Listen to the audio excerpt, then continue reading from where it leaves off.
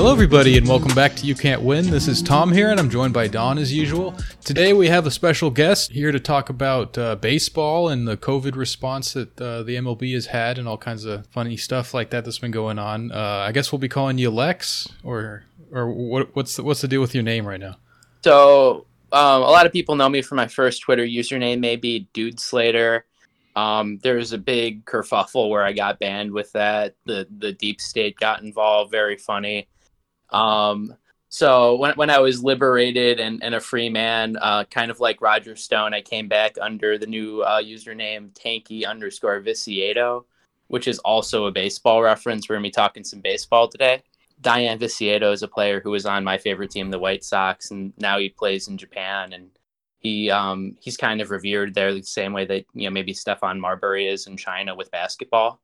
That's very cool. But that account got banned, and I came back as White Sox Slater. And then recently, I've got a new name. It's White Sox Lex. So that's why we'll be going by Lex today. Yeah, sounds good. So I guess just to kick things off, let's sort of just lay out the basics on what has been going on with the MLB in relation to COVID and everything. I've been following it a little bit, but not probably as closely as you have. So maybe if you just want to summarize the situation for us. So, baseball schedule, pitchers and catchers typically report around Valentine's Day, so February. And so that's around the time when America kind of knew that COVID was happening, but we didn't really have a handle on the situation until maybe the NBA shut down when Rudy Gobert tested positive. And so around that time, maybe MLB decides, all right, we've got to shut down spring training before we actually get to opening day. And they go on a hiatus for months trying to figure out how we're going to start things back up. And they finally start back up summer camps June, July, after a long labor ordeal where they're trying to figure out how much the players are going to get paid and how many games they're going to be playing and what the playoff situation is going to look like, how much money they're all going to make. And one of the things that really gets put on the back burner through all of this is like health and safety protocols. Yeah, I can imagine. I mean, can you just imagine what those rooms were like where they were negotiating this stuff? I mean, this is really unprecedented. They don't really have, there's no normality to this where you can kind of just fall back on like, okay, well, this is how this sort of thing normally goes. And there's so much money at stake that I imagine everyone's just thinking about like, oh shit, we could lose a lot of money here. And that's the priority on both sides, players and the owners and everything. So yeah, that must have been really crazy. One of the big shot agencies, Scott Boras, he was able to retain all of his staff and pay all them. And he said, well, we've had experience with what it's like when we can't like pay anyone because there isn't any baseball, because in like 94 and 95, there was labor stoppages.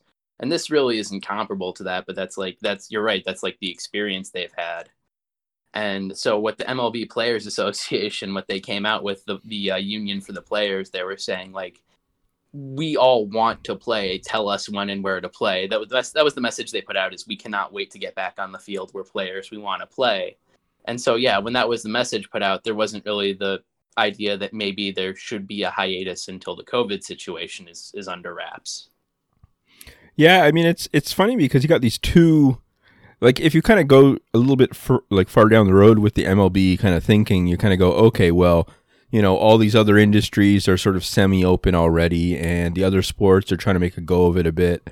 And, this isn't necessarily way more dangerous potentially than, say, restaurants being open again or something like that kind of thing. Like they can kind of go that kind of, well, if we half-ass it a bit maybe, but, that's a bad thing. But, there's, at least theoretically, we could kind of, put something together here. But then you kind of stop and go, wait a minute, though.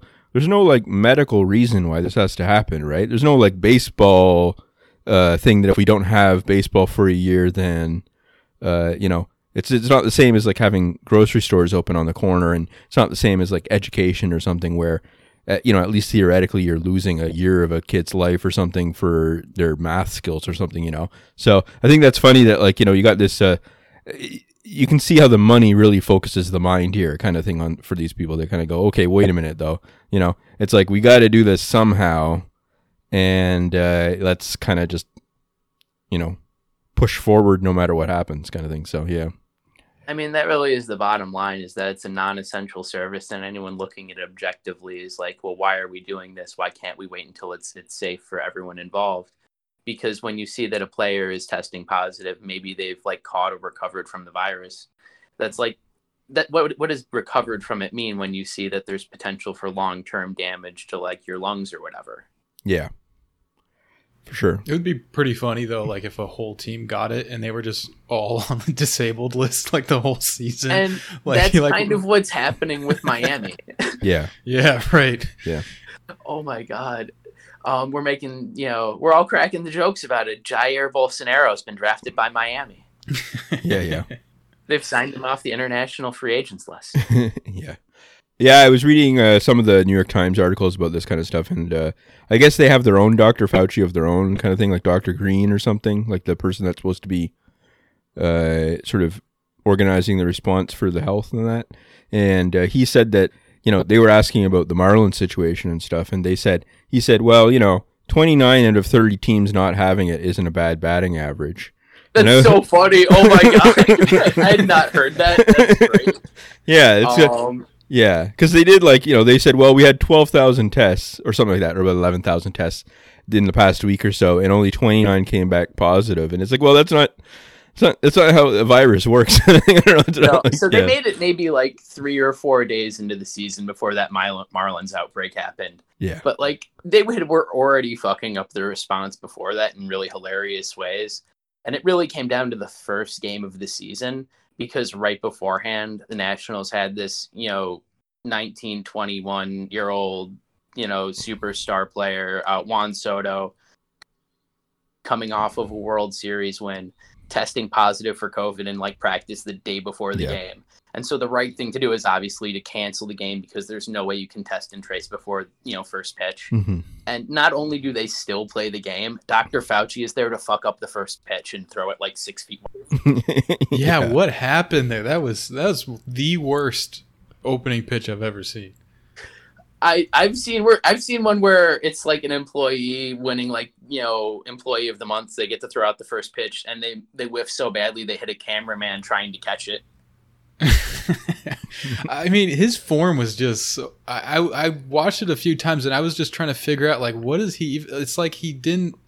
He bounced it. He hit it 6 feet wide. Like he was going for the try hard move and he fucked it up. Yeah. He kind of pushed it instead of threw it. Like it's sort of like you see kids or stereotypical girl throw kind of a thing where they don't really swing their arm back. He kind of just lobbed it like a shot put, and it's pretty funny. If you guys haven't seen it, you should go search it up. Oh my God, that video is great. And when the news of that was coming out, concurrent news was that, and maybe he actually just invited himself upon seeing Dr. Fauci was doing the first pitch of the first game of the season, but Donald Trump was supposed to throw out the first pitch on the 15th of August with the Yankees. Yeah. And then and then it turns out they never invited him and he's backing out of it. And they're postponing it, and it's like that's such a cop out. Come on, we need the form on it. Yeah. Matt Christman was saying about how you just imagine the rippling on his body or whatever when he's doing it. We need to see that blubber go. Yeah, I don't know. And there was this image of him in the White House lawn, trying to catch a ball from a toddler or whatever. Yeah. He looked like one. Yeah, and. Yeah, everything about those opening day festivities was wonderful, especially the underlying thing of we're playing through a COVID scare. And thankfully that was a false positive, but now you've got over 100 players who've definitely tested positive. Wow, I didn't know it was that much. That's crazy, yeah. Yeah, around the league, yeah. It's been over 100 people. Yeah. And they've been traveling, they've not had a bubble situation. You can't have 3 or 4 or 5 baseball stadiums next to each other, apparently. I'm sure they could build it if they decided to wait a year and actually put in the infrastructure and resources into trying to make that setup happen. But they didn't do that. They were just we're going to try and play it. And we're going to say well, everyone's wearing masks. And we said that there's a 100 something page rule book that they have to follow. Yeah. And then it's like off the field, by the way, they're at their own discretion and they have to just exercise caution. And that's the page on that. Yeah. The funny thing is, like, the actual on the field stuff seems pretty like COVID friendly in a sense. Like, oh, it's so relaxed too. Like, they're just letting players spit and like slap asses and high five and stuff, and not really enforcing on it. Because, like, what would you do?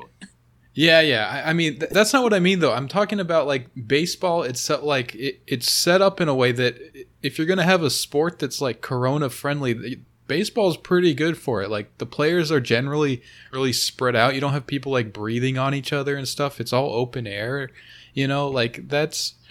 It's a funny, thing to think about, that the players are so spread out that it's like the automatically most socially distant sport. But then you think about it, they're all touching the same ball.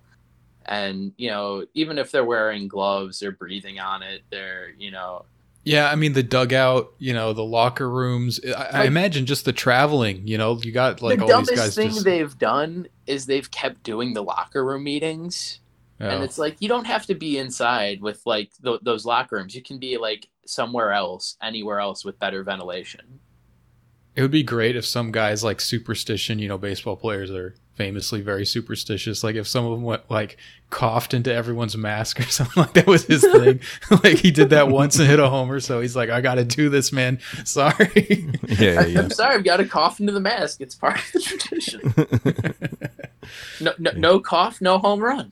Yeah. And I guess, things like with the schedule, they're blowing out these games, right? Like, they just canceled or postponed, the Phillies Toronto weekend series. And, it's hard to, pretty quickly, you just can't make any of those up. I mean, they're going to, double up and stuff sometimes, but it's 60 games in about 2 months or so, right? So it's just for 3 months. They're going to have to cancel it all at some point. Yeah. I think it's all just going to catch up on them the same way that it's going to sort of catch up on the rest of the country.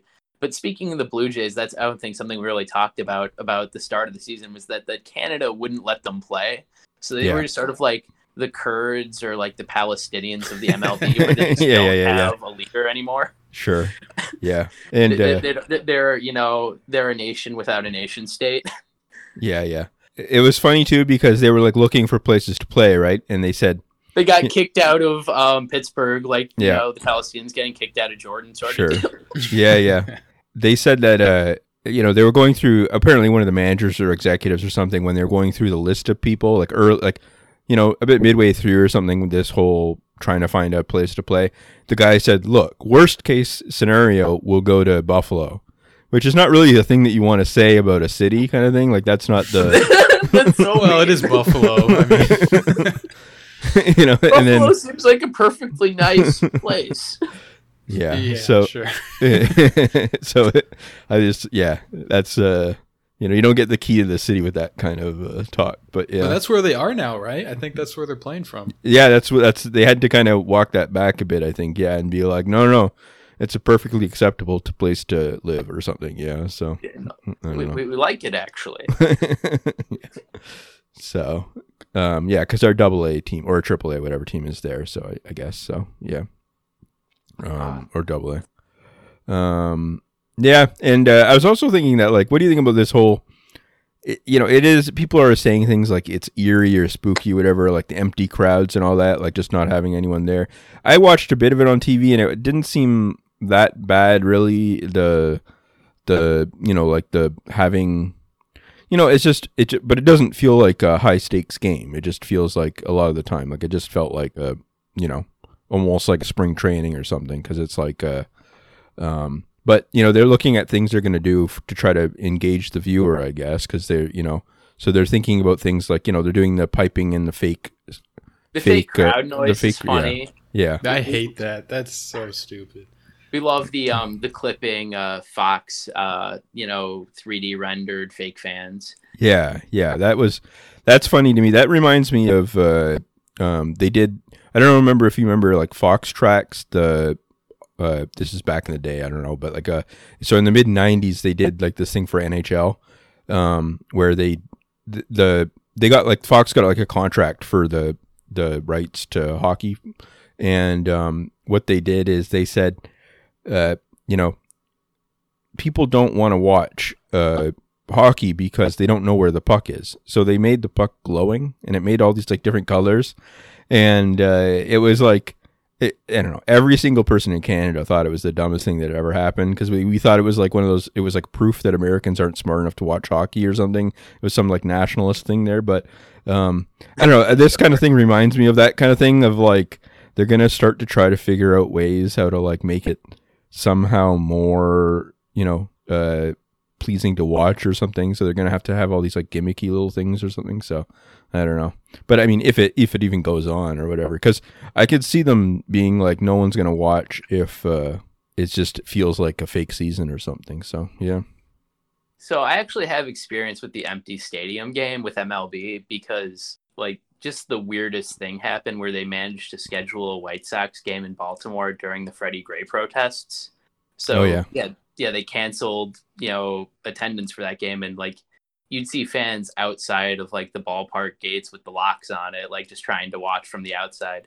And so this is kind of different from that, but also not really. You still see people like at the rooftops at Wrigleyville still trying to like steal like a glimpse of the game, even though they know they're locked out because of COVID shit. Mm-hmm. And yeah.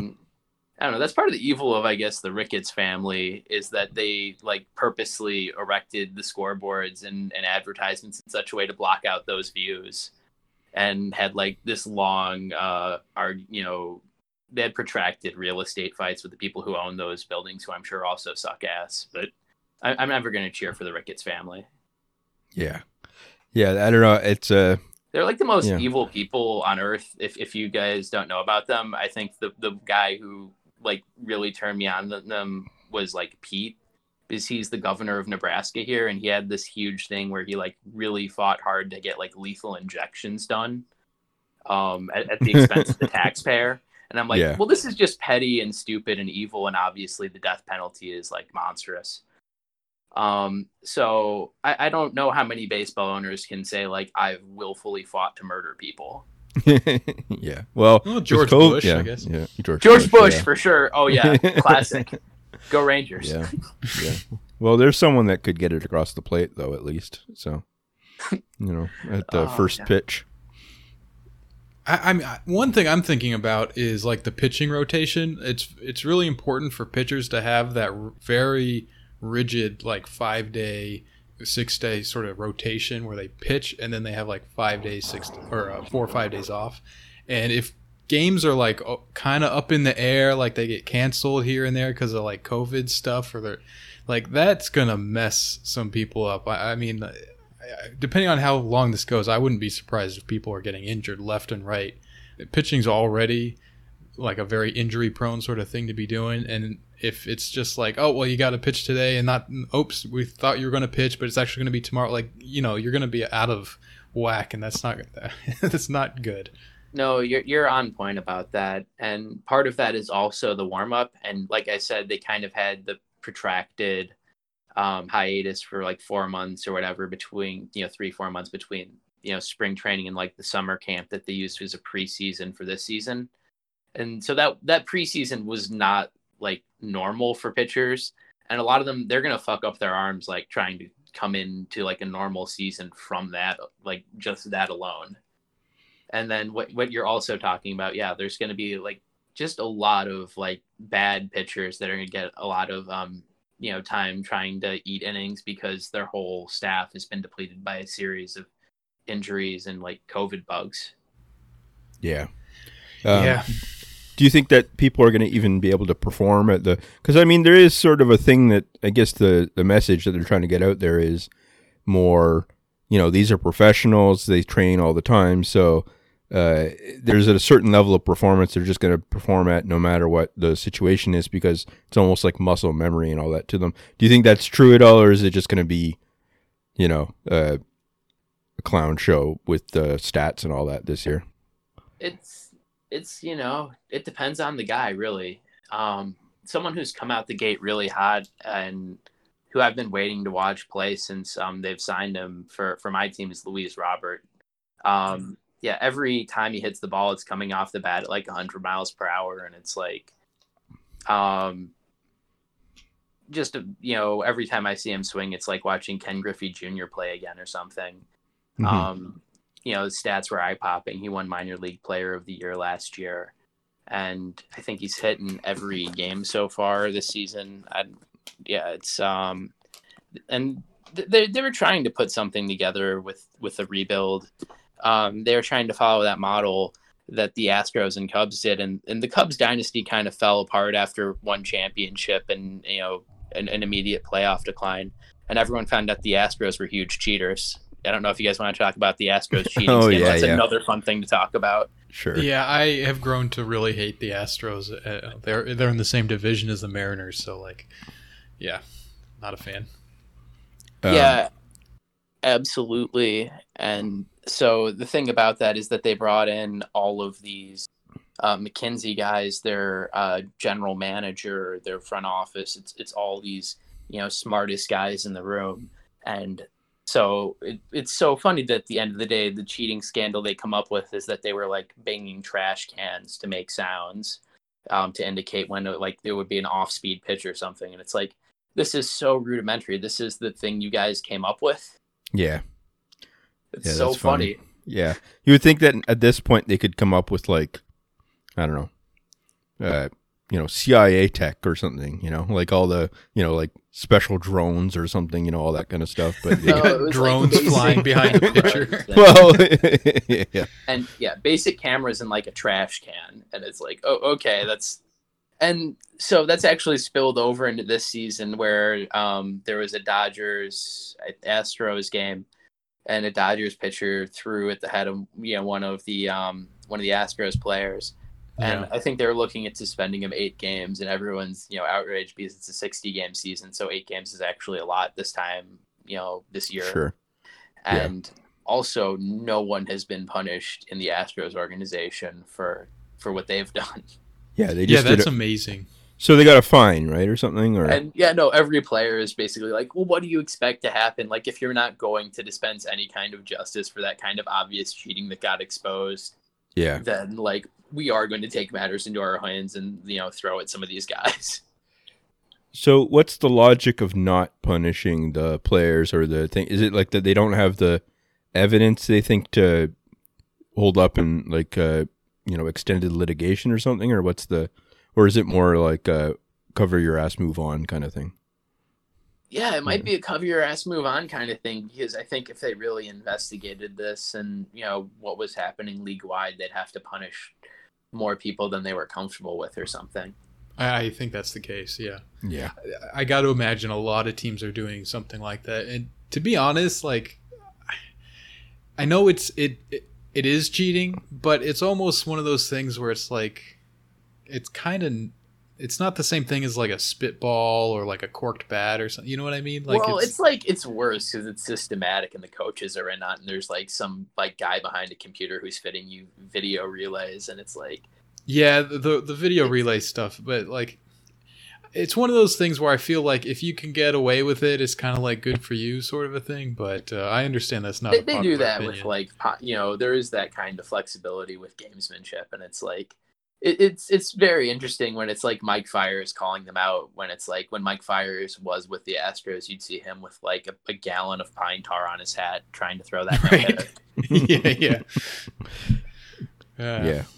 But no, he was like one of the whistleblowers. One of the players on the White Sox was one of the whistleblowers, Danny Farquhar. And it was, interesting that like when he was playing them, that was one of the most like devastating things I've ever seen in a baseball game is like he gets, knocked around by them by a few batters and then leaves with like brain hemorrhage or something. And he's like lucky to be alive and shit. And it's like maybe the Astros hit him with the CIA gun.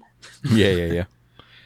He seems like a good dude, Farquhar. He used to be a Mariners player, and he just seems like a decent kind of like what baseball seems to have the kind of guys that are just like small town dudes, and then they just kind of like baseball, and that's what they're into, and that that's their whole life. Yeah, sometimes there are some nice players like that. Sometimes they're just like crazy reactionaries, and that's always fun, especially when you try and get onto Twitter and like try and go for clout, like. Kurt Schilling or Aubrey Huff. That's. I don't think anyone beats John Rocker though. That's still kind of holding John the trophy. Rocker's a classic. Yeah, we wish it was on Twitter more. Yeah. Oh, there's another guy I'm thinking of. Lenny Dykstra. He's good. Oh, really? No, I'm not familiar with him. I know Aubrey Huff. He's pretty funny. Let me see what, like, he was trying to fight the Bagel Boss guy, Lenny Dykstra. They called him Nails. I want to see what his latest tweet is. Hold on. It's a blurry video. Is his pin tweet? It says something rotten the state of baseball, especially in Queens! ! Hashtag A-Rod is Mets owner. ... Seriously. At Aubrey Huff, at Kerr Flem, at New York Post, at Kurt Schlichter, at Crime in Sports. Oh, I like the adding Aubrey Huff on top of all the news.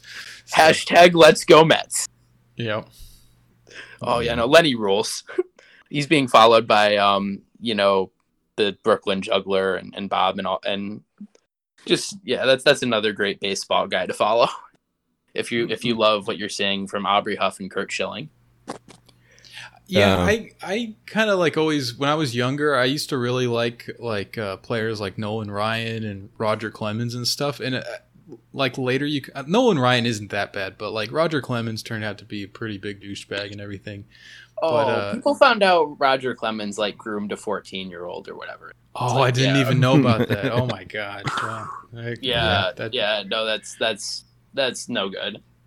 When I was younger, I used to be a Nolan Ryan super fan. Like, I just thought that he was the best ever. And so I ended up buying getting, I guess, a kid, but like I would wear like Texas Rangers hats for years. And then I wore after, because of that, I got the Astros one because it had the red star and all that. And I always thought it was funny because I was like thinking back, I'm imagining as a kid being like a 10-year-old in the suburbs of Toronto wearing Texas Rangers hat everywhere and having never been to Texas, no connection to Texas whatsoever or whatever, and I don't know, and now I have to hate them obviously because they kind of cause trouble for Toronto sometimes. So yeah, it's kind of funny you went from the red star to the red star, huh? Yeah, that's why I bought it originally, because I thought that that was one of the reasons why. So oh yeah, I like the red star. I was like, well, that's vaguely a great socialist. Twitter, display name for someone who wants to do that in the future. Communist Nolan Ryan. Yeah. So he wrote a really good book on pitching. I remember reading that, and that really that helped me a lot. I used to pitch when I was younger, and that really it's a very good, solid book. Yeah, it's cool. Yeah, I read that too. Yeah, it was neat. I don't know. Do you think any other sports are actually handling it, this whole COVID thing well? Like, or is there anyone that can get it right, whatever? I'm not sure, I don't know, NHL is doing this thing with the two hubs, whatever, the whole Toronto and Edmonton, they're just playing all the games there. I'm not sure. It's weird. Yeah, I don't know what's going on with that. So, yeah. I feel like it's just a bad idea to have sports right now in general, just because it kind of normalizes everything. At the same time, it doesn't, because you don't see anyone in the stadiums or ballparks. And so you kind of realize there's still not really live entertainment. But at the same time, there is. And it's like, well, it's okay if I just go to work with my people. And it's like, no, you might still be getting sick there. Yeah. Like for the NBA, they've got that whole Disney setup or whatever, and a campus or something. I'm not sure what's going on there. Yeah, I don't know. I feel like because you're dealing with a similar, probably for the NBA and all that, you're dealing with a similar or larger number of people overall, right? You've got to have at least 10,000, 20,000 people that are somehow involved, right? So, I don't know. It's just we'll see what happens, I guess. But yeah, it's we're all just living one day at a time in Corona land here. Yeah. Just to play devil's advocate, I do think that I think it's good to provide some entertainment for people, and, sports is a huge thing for a lot of people, so I do think that they could figure something out. It doesn't have to be the usual sorts of games. Maybe they just do a home run derby every week or something, you know what I mean? It's part of why it's a bad idea for Major League Baseball to continue is because it's diverting public resources away from dealing with it on a more national level. So one of their big testing facilities is like Rutgers University, which is a public research lab. So you'd think like that's taxpayer money that might be otherwise being spent helping the public. I suppose, but I don't know if baseball is our first problem when it comes to like money being misused. No, it's not. But I hear your point. Part of the problem is if we're like, we're spending all this time and energy testing like a player 4 times a week instead of like, a normal person once a month, Yeah, for sure. And it all goes back to the point we were originally making about this being about money, and especially like the owner's money in particular, that they're going to be losing out on all kinds of, a whole year of baseball is a ton of money to just, lose. So yeah, I think it kind of comes down to that ultimately. Well, and that's part of why you can't expect the players to quit, is because they have an even smaller earning potential for their lifetime. They've got, 10, 20 years where they can try and earn whatever living they can, and this is part of it. So if you shut down the season, that's a year of that earning potential out the window. And so that's why they have to have the season shut down. It can't be, we need everyone to opt out. You can't expect that to happen. I'd be okay with the if they shut down the season and the government just like paid them, fulfilled the contracts as if they had played the full season and stuff. I know that it gets a little bit tricky because there's like variables. The government should, whoever, but you'd see, because they did give the option to opt out to players, and so some players who had made like a career earning, in 9-figure, ballpark estimates, like those guys were like, I don't think it's safe and I'm going to opt out. And one of those guys was David Price, who said, well, now we're going to see how they're going to handle things. We're going to see if Manfred was full of shit when he said we're going to put player safety first, because it looks like he was full of shit. Yep. So, yeah. And that's why I'm sitting on my couch right now instead of, they're pitching for the Dodgers. And it's like, okay, that makes sense. We see what you were talking about, David. We like the socially, conscious pitchers in my circles. We like the Sean Doolittle, Lucas Giolito, Marcus Stroman. Those are some good guys to listen to. My favorite shortstop, Tim Anderson, won the battling title last season. He's been, speaking more vaguely about stuff. Something I saw that actually kind of concerned me that, the White Sox got in on, I'm sure a lot of people have gotten in on, is the Everytown stuff. That liberal gun control actually really scares me, because like I know who's behind it, and I'm like, well, they can't be up to anything good. I actually don't. What is that? What's Everytown? Oh, this was kind of a response to like Parkland and other such, school shootings. But the person responsible for backing this non-government organization is Michael Bloomberg. And so their ultimate solutions are going to be stuff like, we need to empower the FBI to arrest more minorities. Yeah. I don't think people really understand what they're asking for when they say, like, we need to do more FBI background checks and do more FBI tightening of regulations on gun trafficking and stuff. Because, like, if you actually look back at Everytown's old tweets, you'll find one where it's like saying, manual retweet of someone saying, "Thank you, Michael Bloomberg, tightening the regulations on the Mexican gun traffickers." Yeah. You mentioned Marcus Stroman. He was great. I really liked him. Obviously he was. That's another Twitter display name, Marxist Stroman. Yeah. He's been good. He spoke out a lot in the last season he played for the Jays, but like in the last few weeks of it, because we had a situation where we had all these new young players and stuff, right? But like I think he said that like he was one of the most senior players on the team at one point, kind of thing. And he was like, that doesn't make sense, kind of thing. Like it doesn't make sense not to have any mature players around them to be able to like, there's no older sort of workhorse players who can help out, teach you the way you're supposed to act on this team. Yeah. Because that's the situation right now in Toronto, really, where we've got like all these exciting a few exciting young players who are all, the sons of other players basically, and they're fun to watch and stuff, but it's like, yeah, it seems like you need a bit more than that to ride out a whole season or something. So we'll see. Yeah, a lot of people deride that clubhouse leadership thing, but at the same time, they see that, like, with the White Sox, they've got Jose Abreu kind of doing that mentorship thing for Luis Robert and Eloy Jimenez and Yoan Moncada. So, maybe there's a balance to be struck, because he is declining in the skills portion, but he's also obviously very valuable in that he's fulfilling that mentorship role. So that's interesting to think about always, is that balance. Yeah.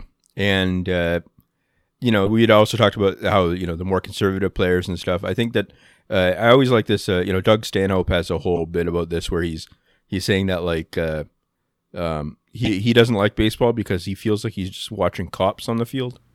Like that they're always like, they're just kind of standing there frowning. Like they're like, if you walk near them or something, they'd be like, move along, you're not supposed to be here or something, kind of thing, I don't know.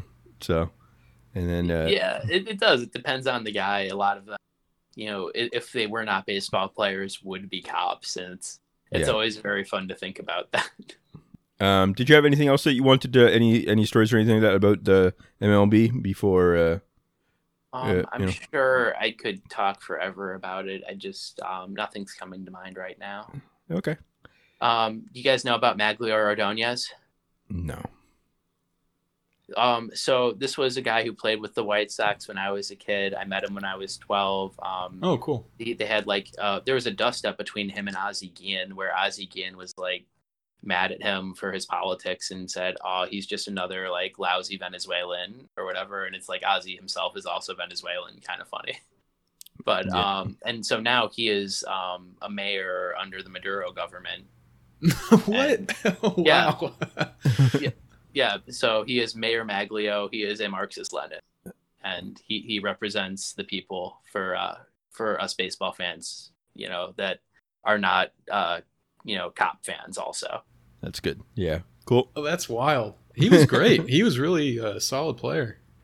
He hit a lot of home runs. Yeah, he was awesome. That was those early 2000s White Sox. They had Frank Thomas and Paul Konerko and Carlos Lee. So they had some power in the middle of the lineup, and then they won in 2005 without like any of them.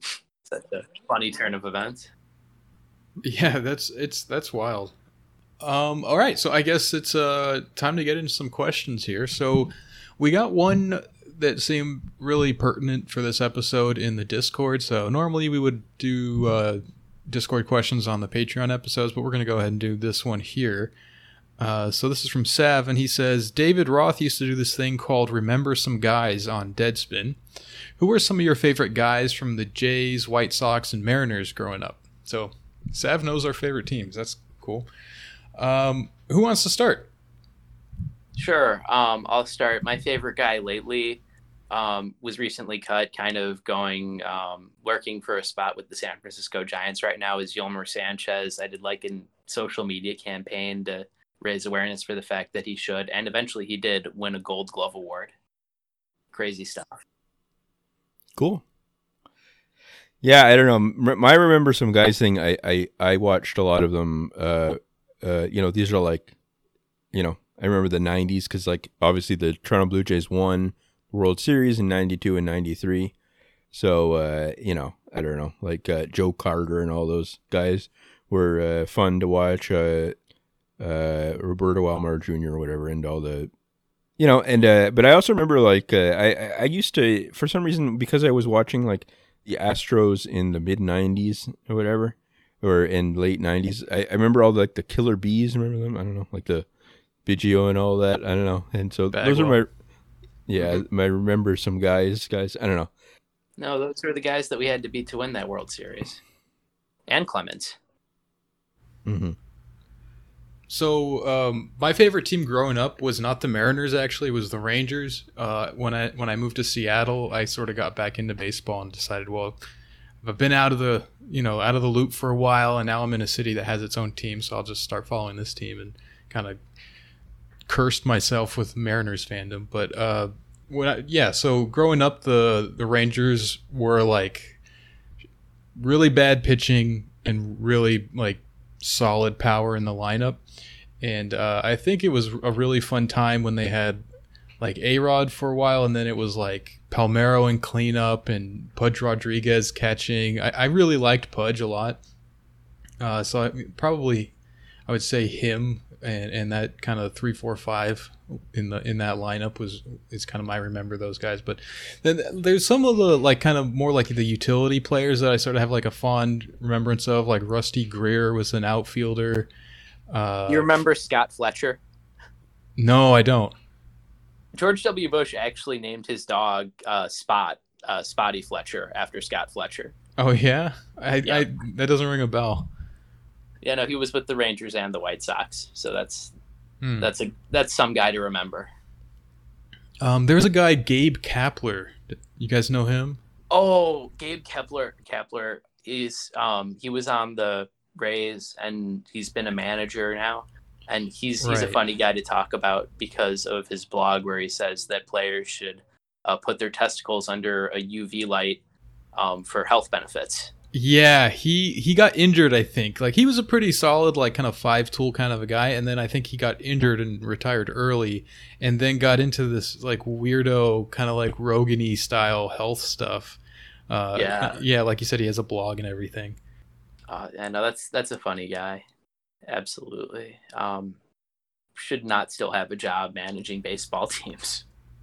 Well, it's weird because I think, you know, some of the weird stuff that he talks about is, yeah, it's weird and it's probably ridiculous, but he also seemed to like be pretty serious about it, like for the most part. Like he was just kind of doing like proper sort of like fitness kind of stuff, and then it would just have these weird, I don't know what maybe he's gotten like way out there. I haven't really been paying attention, but yeah, I don't know how much of he employs day to day, but I just don't trust him. I don't think he's a good guy. They should get rid of him. Whoever is like, I don't even know what team he's managing right now. I forgot. I think it's the Giants now with I think he's with the Giants right now. Okay, how about this one, Don? As a Ukrainian himself, how will Don prevent the next Ukrainian-Polish border war? Yeah, I mean, this has come up in the news again lately, the whole Ukrainian nationalism kind of stuff, because I guess, they've been spray painting monuments with like, you know, the Nazi war monuments, whatever, in Canada that say like, you know, glory to Ukrainian division, whatever, of Waffen-SS. I don't know. I can't hate Poland. I don't know. I don't hate Poland. I'm from a part of, like, I mean, like my ancestors are from Galicia, like the part of Ukraine, which was Poland for like, you know what I mean, in different ways, off and on for a long time. So, I don't know. I feel like what I'll probably do is head it off by, I'd like to go there sometime. I'd like to go visit Poland and Ukraine and stuff and go there. And, I don't know, maybe once COVID ends, I can get some incredible deals or something. So, so that's what I'll do. I'll be like a peace ambassador. One of my goals in life is to become a peace ambassador kind of thing. I can get like, UNESCO, like for tweets or something. I could become an artist for peace and just go there and, wander around the villages and stuff and be like, I work for the UN as like a, hero of sorts. So I think that's the idea. Yeah, I think you would probably be able to successfully like troll both sides into hating you more than they would hate each other, and kind of like they hopefully would not bomb you or anything like that, but they would just be so focused on like all the whatever you'd be saying that they would forget about the war. There's this theory that they had for a brief period where like a Polish political leader, whatever, had this like theory that they were going to unite all of the states basically between Germany and Russia, like, or like nations kind of thing, so that there would be this like big thing through the Balkans, through Poland and Ukraine and all of these like states. They were going to create like a super state out of that.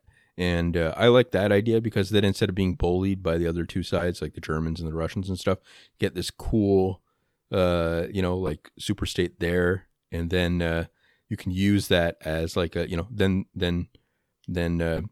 we won't be pushed around by these Germans and stuff. So I don't know. It's one of my lingering reasons why I hate the Germans, is because they've undermined that ideal. All right. Next question here. Is it true that people who can whistle are gay? Let's see. Yeah, I think that is true.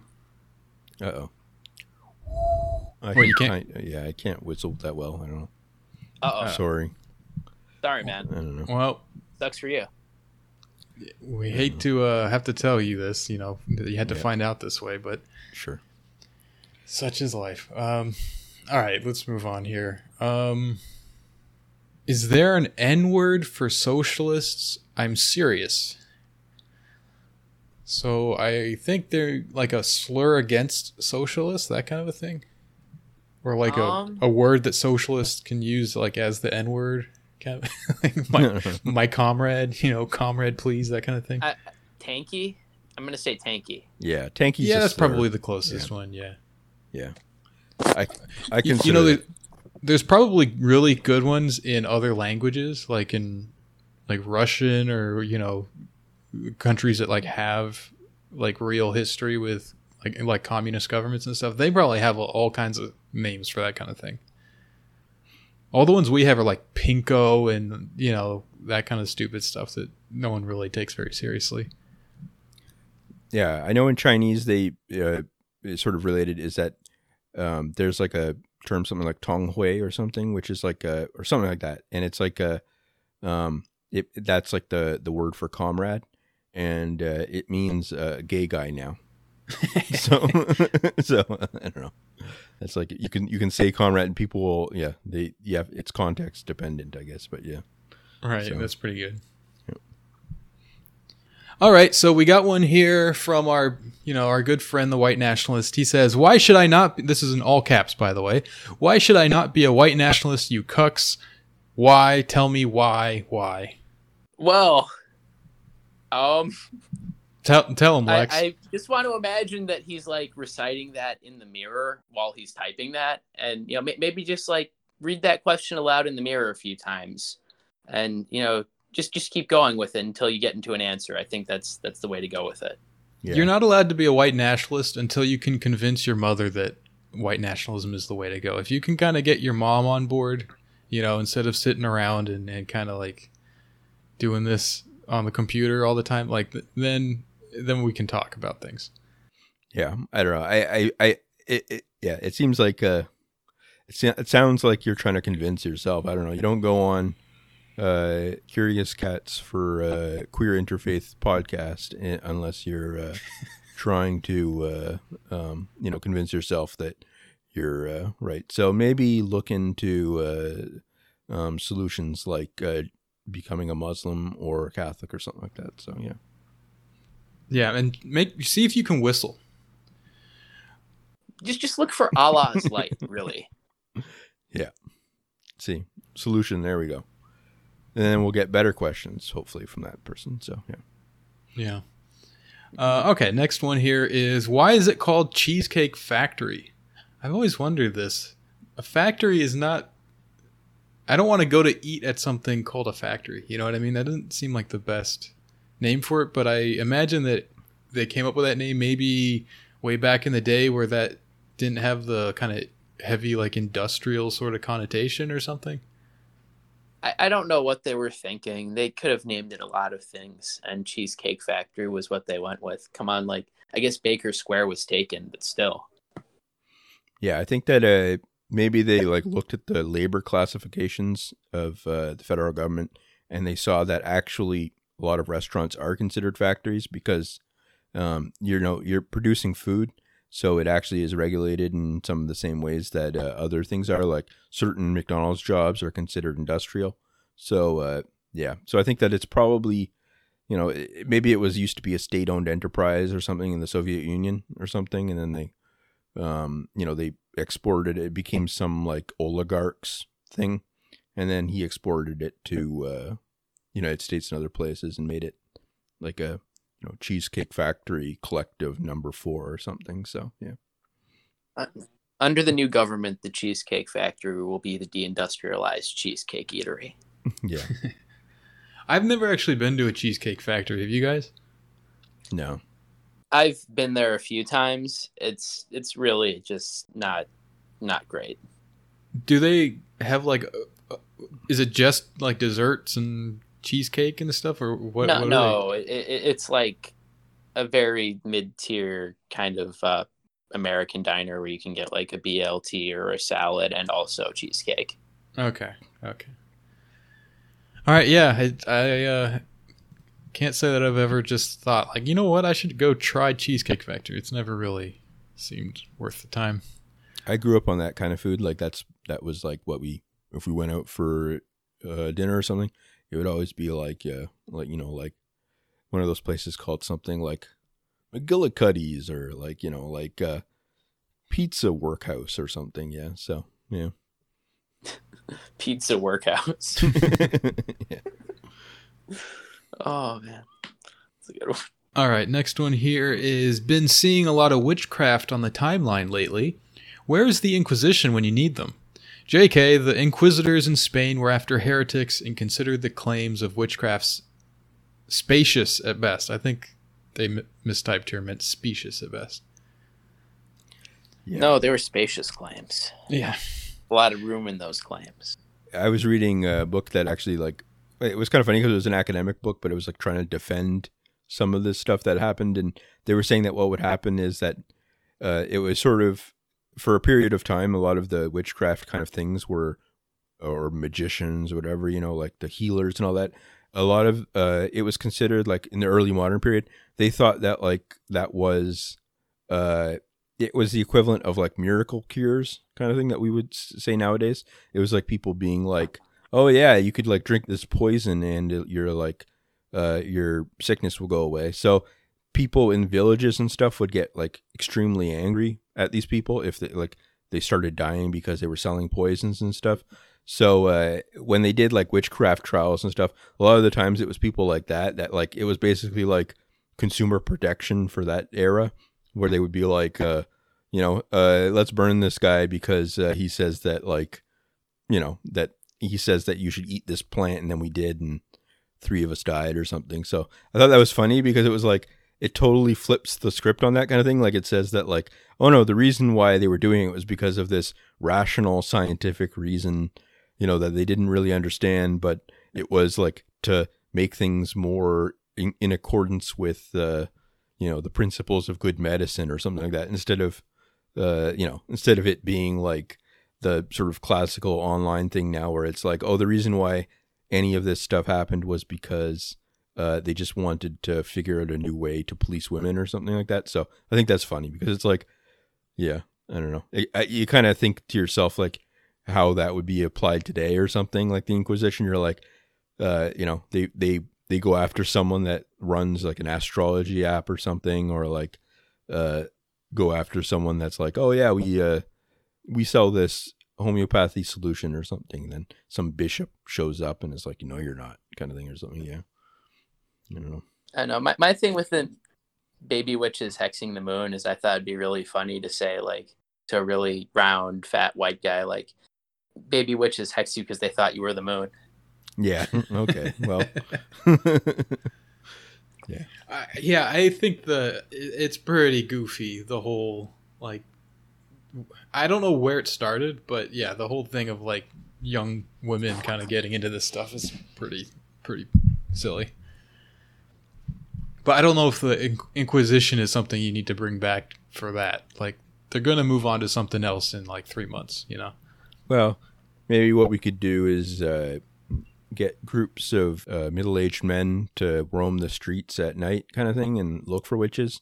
And they could like be called something like a committee to enjoin virtue and forbid sin or something like that. So like they it sounds good. I think Saudi has something like that, Yeah. though they tend to go with like younger type of dudes. Sure. Can be part of some sort of Family Entertainment Protection Act. Sure. Yeah. Yeah. All right. I don't know if you're into these types of games, Lex, but this question says, is Civ 6 with or without DLC really better than 5? A lot of people seem to talk up 5 as the pinnacle of the series. No, I do not know shit about the Civ games. I'm going to defer to you guys. All right. I think they're both very good, and I would be willing to admit that 5 is more balanced and all that than 6, and maybe leads to like more. I think 6 kind of like you just steamroll and win pretty easily, and there's not a whole lot of mid-game strategy or anything like that. So yeah, I could see an argument for 5 on that basis, but I just know I have more fun playing Civ 6. And I would say you need the DLC. Without the DLC, I don't think you're really talking about the complete experience. So, yeah, I mean, I played it for a bit, the 6 one. I haven't played 5 much, or maybe I did many years ago. Yeah, I mean, Civ 6, I was playing it for a bit, but then, and it's pretty fun. But yeah, my computer just starts like basically giving off smoke kind of thing. Like doesn't have a good graphics card. So, but one of the problems with it though, to me, not problems, but like just like I'm not gonna get involved in that kind of thing. It's like, there's of the like different factors or like dimensions of the game. There's like a religion factor. There's like a climate and weather factor. There's a culture factor. There's diplomacy. There's like there's so many different things that you kind of go through every turn or whatever, or like every and watching the military stuff, you've got like the trade routes and all that. So it's like there's like 20 different things you're supposed to kind of keep your eye on. And I think it's kind of fun to like click kind of thing, like go through it a bit and just see what happens. But I feel like there's probably like all this like metrics to it that I just don't know anything about and don't care to look into, where it's like, oh no, you're supposed to at this stage of the game emphasize this to emphasize that or whatever. And I will never learn at that level, just don't have the patience for it. So that's why I've been playing a lot of like Call of Duty. I've just been playing through all the old games because I never did before. And that is a lot easier for me to wrap my head around, because it's just like chuck a grenade ever so often, shoot a guy, whatever. It's like my level of intelligence on that kind of stuff. So yeah. Yeah, I started to kind of like try to get good at Civ 6, and I found myself enjoying it less the more I got into like the number crunching, like trying to optimize my moves and figure out like what do I need to focus on in terms of all those various components of the game you were talking about. Yeah. And it just sort of sucked the fun out of it. And yeah, so I kind of gave up trying to shoot for like playing at the highest difficulty, and I just play on like King, which is just above the basic like default difficulty, and that's like good enough that it provides like enough of a challenge that I'm not just like automatically winning anytime I do anything. Yeah. But at the same time, like I can kind of I don't have to think about it too much, and I can just like listen to a podcast or whatever and play the game, and it's like a fine way to kind of like just kill some time or whatever.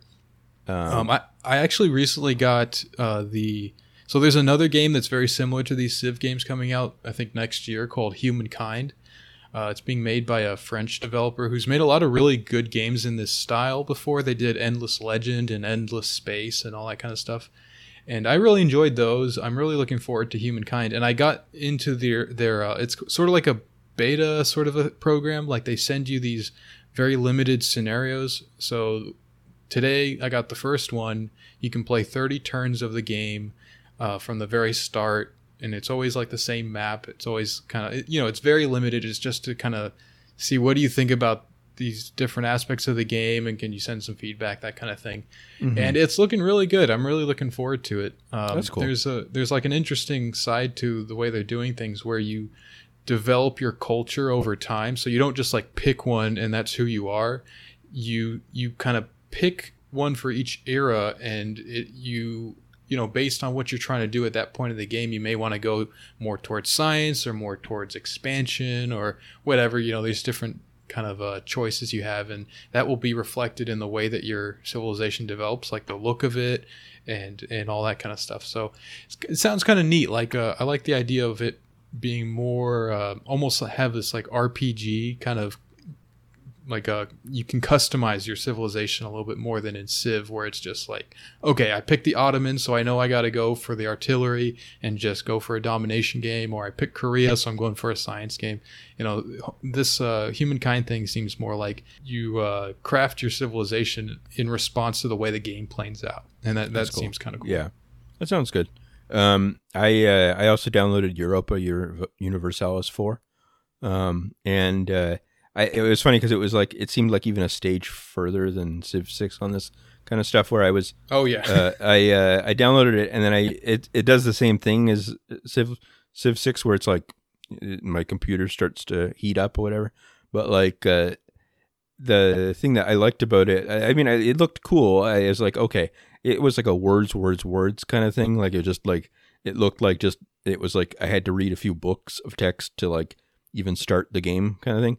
And which is fine, but like when I loaded it, I was like tired at the time or something, and I was like looking at it, and it seemed kind of cool, but then I was like, I am not going to invest any time right now doing this kind of thing. Like it felt like a job or something. So I was like, I'm going to play this maybe another day or something. So I'm going to get back into it. But it's neat to like look at, like I want to play as like Russia or something in 1700s. I'm like, this is cool. But like, yeah, I don't know. It's funny because a lot of these games and stuff, I've only been playing games for about a year now. I mean, like really get back into it kind of thing. And I always think that like, man, people spend so much time on this. Like I feel like how much work it is to actually get good at a lot of these things. So yeah. That's what I enjoy about it. I like just the process of learning how something works and being able to master it. I think the game itself is almost just an excuse to kind of figure out how to beat something or how to master something. Yeah. Yeah. Lex, are you into any computer games or video games or anything? I used to be like addicted to World of Warcraft when I was, 14, 18, that age range. And so I've kind of like just been like off it cold turkey since then. Sure. Yeah. And so yeah, not really. That's I just punted on that question totally. Oh yeah, no worries. Just curious.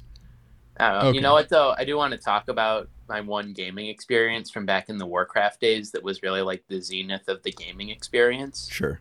Was being in like the World of Warcraft forums, where one guy got so mad at me and like a few other people in like this one guild that he made an entire GeoCities website to call us all gay. That's good. It was like so long, this whole scroll down, there's like background music, there's like rainbows back in I think like if the page is still kind of up, it's a little shaky because it's very old. At the end there's like a disclaimer. Some of the names were not changed. The facts were more true than I actually said because I'm Leet and you're all pwned. It was very early aughts. It was so cool. Yeah, that's pretty classic. We need that internet back, That's what I came from. That's what I'm here to do, and things are changing in a way I don't like. No, we need to bring back posters like that guy whose name was Beyond Skill. We need more people like that. Yeah, that's good. Yeah, they banned David Duke today, which is sad. I don't know. We're losing all of our top posters. I don't know. So yeah. R.I.P. to a real one. Yeah. All right, so let's get into this question here. Is Marxism and religion incompatible? I know James Connolly wrote on it arguing that it's not, and there were Iraq Shias who were communist, but it seems most other Marxists all accept atheism as part and parcel of its theory. Was hoping you could both speak on this. Thanks, and love the show. Well, I think we both share the opinion that they're not incompatible. Yeah, but I mean, it's one of those things where you kind of have to nail down what Marxism is, I guess. And if it's just like people should, if it's just something like the economy is moving towards a situation where things will be commonly owned probably in the future and planned and all that, if it's something like basic like that, if it's something more like it's a whole worldview and it's like includes stuff like how you, if it's like epistemology as well, like how you come up with the truth or something, and Marxist view is like scientific instead of adopting, if you buy into the whole 9 yards of dialectical materialism, maybe, and then there's also a different question like, should you be supporting organizations that are like openly atheist and like want to shut down churches and stuff if you're a socialist? I mean, if you're like a Christian left or something, or like a Muslim or something, like I think it's just one of those things where like anything else where it's just completely contextual. Like if I were, say, some Russian guy who was a member of the Orthodox Church or something, and the Nazis were invading, I would have no problem fighting against the Nazis or something like that. It's not like, I probably wouldn't really overthink that or something, right? But like, yeah, I don't know. I think that's one of the things where that's usually where you have to kind of figure out where it matters, right? Like, where does it actually matter? In terms of like in the United States or something, or Canada, looking for problems there or something, like looking for reasons why it's a contradiction or whatever, it's probably not as big a deal. I think it matters more maybe like when it's like people trying to chase out people from their movements. Like, there's this Catholic guy that made a book recently that's like Catholics can't be socialists, basically. And it was just like a complete joke book kind of thing, like just total nonsense. But like that kind of thing gets a lot of play in the States because, it's obviously very well funded and there's a lot of MAGA Christians and all that. So, yeah. Yeah, I pretty much agree with that. Like, I don't think that it makes a lot of sense to be picking fights on that sort of thing. I mean, I don't really... In a place like the U.S. that have like freedom of religion, and it's not really like there's no kind of like element of the government that has some sort of religious character to it, where like if you're trying to change the government towards a socialist sort of thing, that you're going to have problems with like religious institutions. I mean, if that happened in the US, I imagine that there would be pushback from like religious institutions, but it's not the same thing as like the Orthodox Church in Tsarist Russia. And I'm not even necessarily defending what happened in that case, but that's a very different situation than what we have today. So I think it's really strange to be picking fights on either side. Like if you're trying to like chase out socialists from your religious community, I think that's really stupid too, because I don't think if socialists are already in your religious community, they're not going to try to like subvert the teachings or whatever. I mean, some people might have like really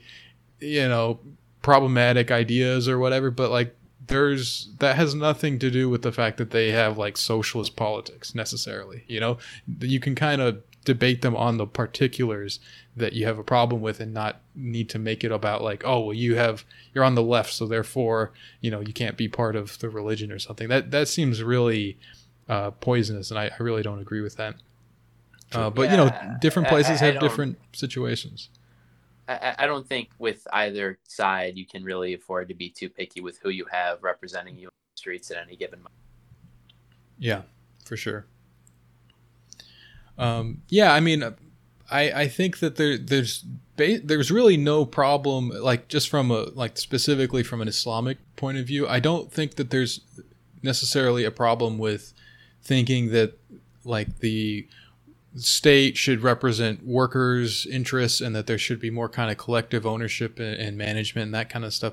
That really, I don't think there's a huge issue with that, and say like the Sharia and whatnot, because people like to sort of point out like, oh well, the Sharia has this, it doesn't talk about like appropriating wealth from the wealthy and all that kind of stuff, and that's true. So I'm not trying to say that that there is like some kind of crypto Marxist element inside of Islam or something, but I don't think it's the problem that people make it out to be, because just as there's no like socialist sort of thing in the Sharia, there's also no capitalist thing. So if we're going to accept like anything beyond like the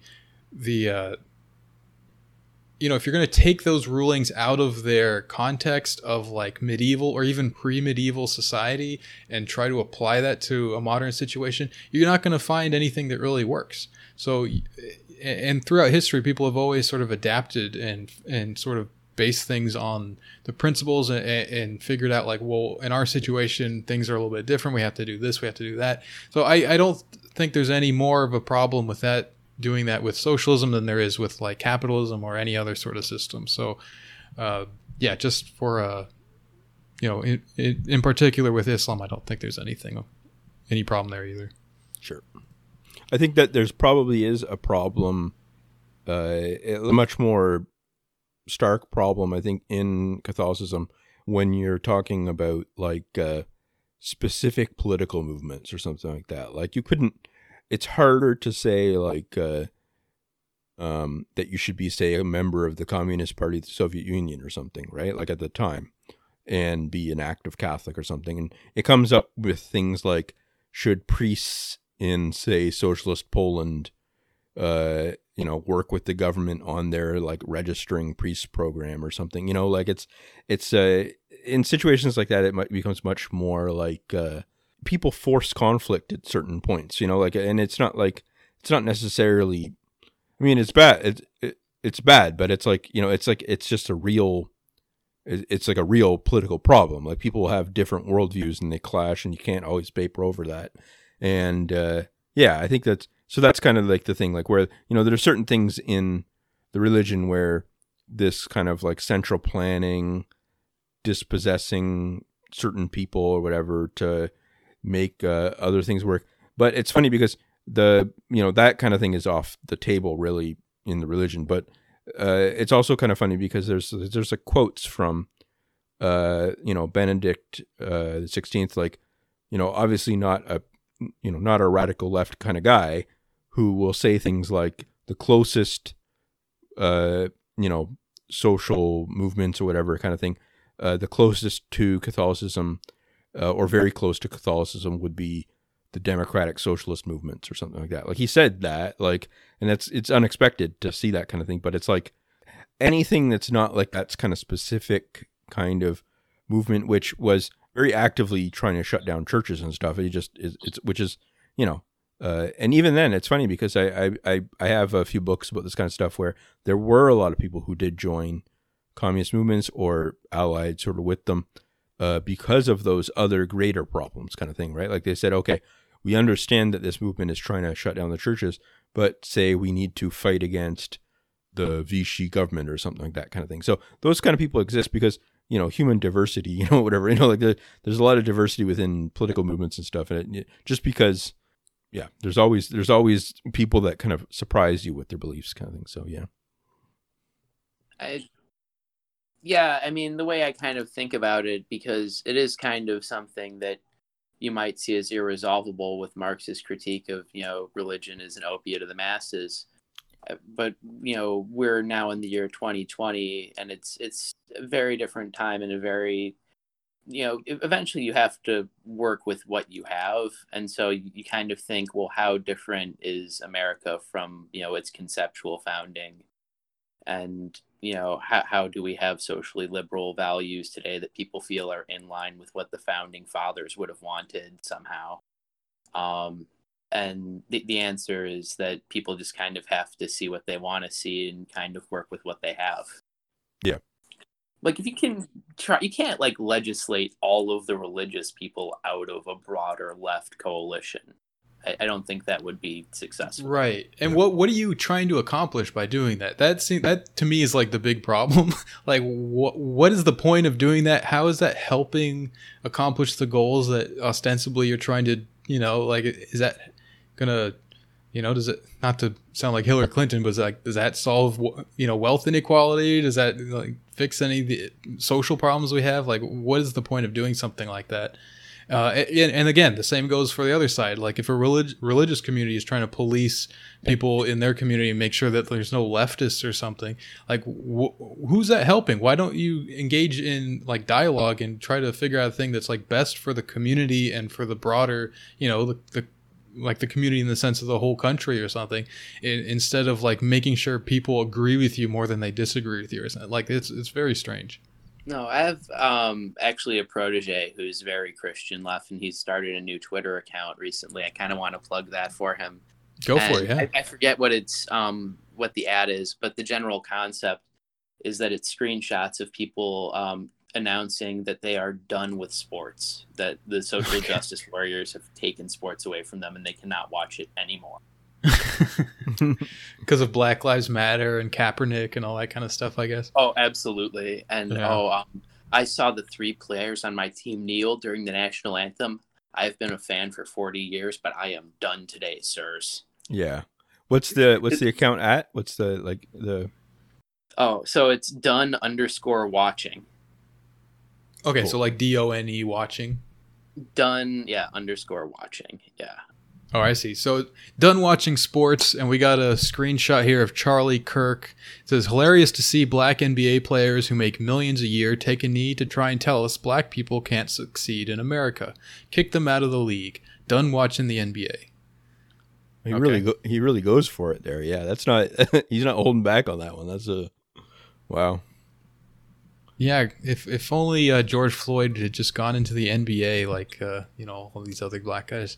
Yeah. Okay, next one Smart is guy. from I guess the Blackhawks, the Chicago hockey team. It says, moving forward, headdresses will be prohibited for fans entering Blackhawks sanctioned events or the United Center when Blackhawks home games resume. Well, this is kind of weird. I know this is trying to be progressive. There's a follow up. Oh, I know. I'll get to that in a second. But what I mean is, they're trying to make sure people don't come in and do like the whole cultural appropriation and wear like offensive headgear and stuff. But doesn't this also sort of prohibit like actual Native Americans from entering wearing their own thing? Well, yeah. I don't know if they thought that through. It's a ceremonial thing. So I don't think you wear it like hanging out or whatever. So yeah, it's very funny if someone actually showed up wearing the headdress and it's like, no, it's okay. I'm one of the. Yeah. They hadn't been in town for like. They just live on a farm or something. They hadn't been in town for like 20 years. So they're like, what do you mean? What is cultural appropriation or something? Yeah. But yeah, so there's a second screenshot on that. It's someone replying to that tweet. It says, as a lifelong fan, I will not be coming back to the United Center nor watch another game. This is becoming outrageous. Anything you do is offensive in 2020. So there you go. That's one of these like Indian chiefs, obviously, who's upset about this. Yeah. Oh, they're all so great. All right, Lex. Do you want to just briefly plug your Awful Pundits tournament real quick? Yeah, let's go to that. So the project on Patreon, Awful Pundit Tournament, at Awful Pundits on Twitter. And right now we're doing the Putrid Pundit Invitational for the first time ever with Patreon exclusive $1 for vote only tier, $5 gets you the Big Dave baseball card and input on exhibition games and regular season flash games when the second ever regular season starts up after the big bracket. Did you say Big Dave baseball card? I said Big Dave baseball card. Wow, that sounds cool. I'll check that out. It looks cool. Yeah, it does look good. Yeah. So with the Putrid Pundit Invitational going on right now, the games we put up right now feature Sadie Doyle versus Moira Donegan, Malcolm Nance versus Virginia Heffernan, Joe Scarborough versus Hugh Hewitt, and Connor Friedersdorf versus Sam Harris. Nice. And going up next week, we are going to have Benny Johnson versus Jamie Kirchick. We're going to have Zerlina Maxwell. We're going to have Thomas Friedman. We're going to have Charlotte Clymer versus Thomas Sewell. So, these are the games you want to vote in. Yeah, some all-stars there. That's pretty good. And this is like the NIT, and so this is exclusive for Patreon voters, but it's going to have to be access to everyone on Twitter for the big bracket to decide the eventual champion. Sure. 2018 we had Ben Shapiro win. 2019 he repeated, and in 2020 Jennifer Rubin took the title. Oh yeah, she's been a good a rising star. So. Yeah, I think she hit her real peak with the Bloomberg reply tweet. The spaghetti thing? Yeah, that one. Yeah. And she's still just dumb as a sack of bricks, but I don't know if she has what it takes to repeat like Ben Shapiro. There are so many hungry people out there right now. Barry Weiss, Megan McArdle. They're all just equally stupid and just equally hungry for that championship. Yeah, man. I mean, you're fighting the good fight here. I can't pay attention to any of this stuff. It's just too toxic for my brain. But someone's got to do it, I guess. Yeah. It's really a public service, but if you want to, vote in the invitational tournaments or get your Big Dave baseball card, it's supporting me for the work I put in maintaining the spreadsheets and letting people know who's number one on top of the hit list if you want to go that route. Parody. Okay. Yeah. Cool. Yeah. Well, thanks for coming on. I don't know. That was fun going through the horrific disease-ridden baseball season that we are looking forward to. So yeah. While we were recording, my White Sox won 2-0 for Dallas Keuchel. Nice. Hey, congrats. I'm wooting. Yeah, so we'll just have to see what happens with all this kind of stuff. It'll be interesting, that's for sure. So thanks for listening, guys. If you like this episode and you'd like a second episode every week, you can subscribe to our Patreon and you will get access to that, as well as access to our Discord where you can chat with us in our community. Please remember, we have a Curious Cat where you can send in questions anonymously and we'll be answering them on the show. So thanks for listening and we'll catch you next week.